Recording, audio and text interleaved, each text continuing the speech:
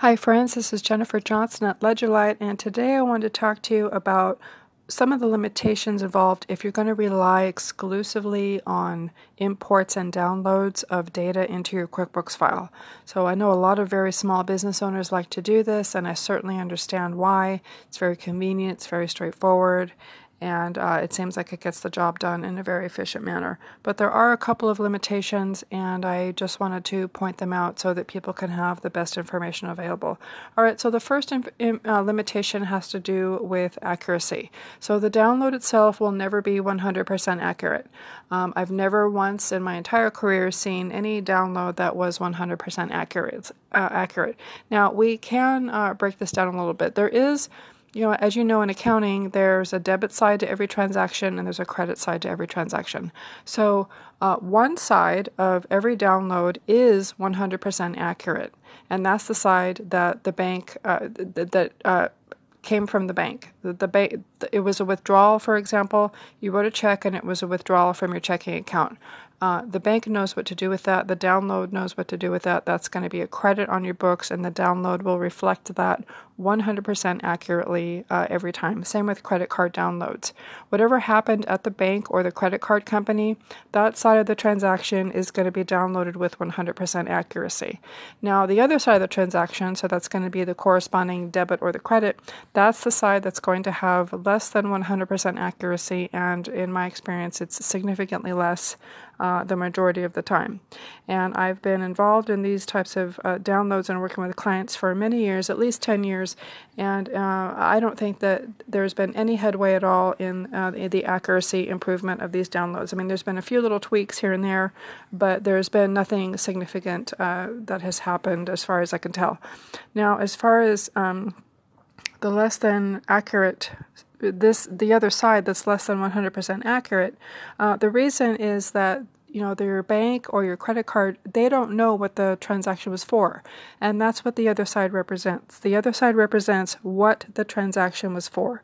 So, for example, if you went to Office Depot and you swiped your debit card and you bought some office supplies, well, the withdrawal from your checking account, that's going to be part of the 100% accuracy, but the fact that it was for office supplies might be missed. Now, the software does learn. It does learn as you go along, so I don't mean to suggest otherwise. But if you go to different Office Depots, then you may have noticed that those come in as different vendors because the vendor names come in slightly differently. So there's not going to be 100% accuracy. Now, here are some problems with that side of the transaction that's not 100% accurate. Some of the reasons could be that you have new vendors, and new vendors include when you use a chain or a franchise at different locations, because the vendor names come in slightly differently for each of those locations. Also, you might have some problems with accuracy regarding paper checks that were not first recorded in the software, or also deposits. QuickBooks is not going to maybe know exactly what those deposits were for. Okay, so now, having said that, I can imagine that someday, both sides of this the transactions will be imported with 100% accuracy. But we're not there yet, and as I said before, the needle for accuracy hasn't moved much in the past 10 years as far as I can tell. All right, so that was the first limitation. The second limitation has to do with accrual basis reports. These are not going to be accurate if the small business is completely relying on downloads and imports to get the data into QuickBooks. So what's going to happen is accounts payable is going to be neglected and other liabilities are going to be neglected. Accounts payable is when you're showing that you owe other businesses money and you're showing that on the books. So if you're relying 100% on downloads, then your liabilities are going to be understated on the books. Also, probably other liabilities will be understated as well. It's possible, too, that your accounts receivable might be understated too if you're going to rely 100% on downloads. But unlike the first limitation, this limitation is going to be a lot harder for technology to overcome. Now, I suppose that someday it's possible that artificial intelligence will be able to create accrual basis reports that any size business can rely upon for GAAP reporting purposes and tax and managerial, but we're not there yet, not by a long shot.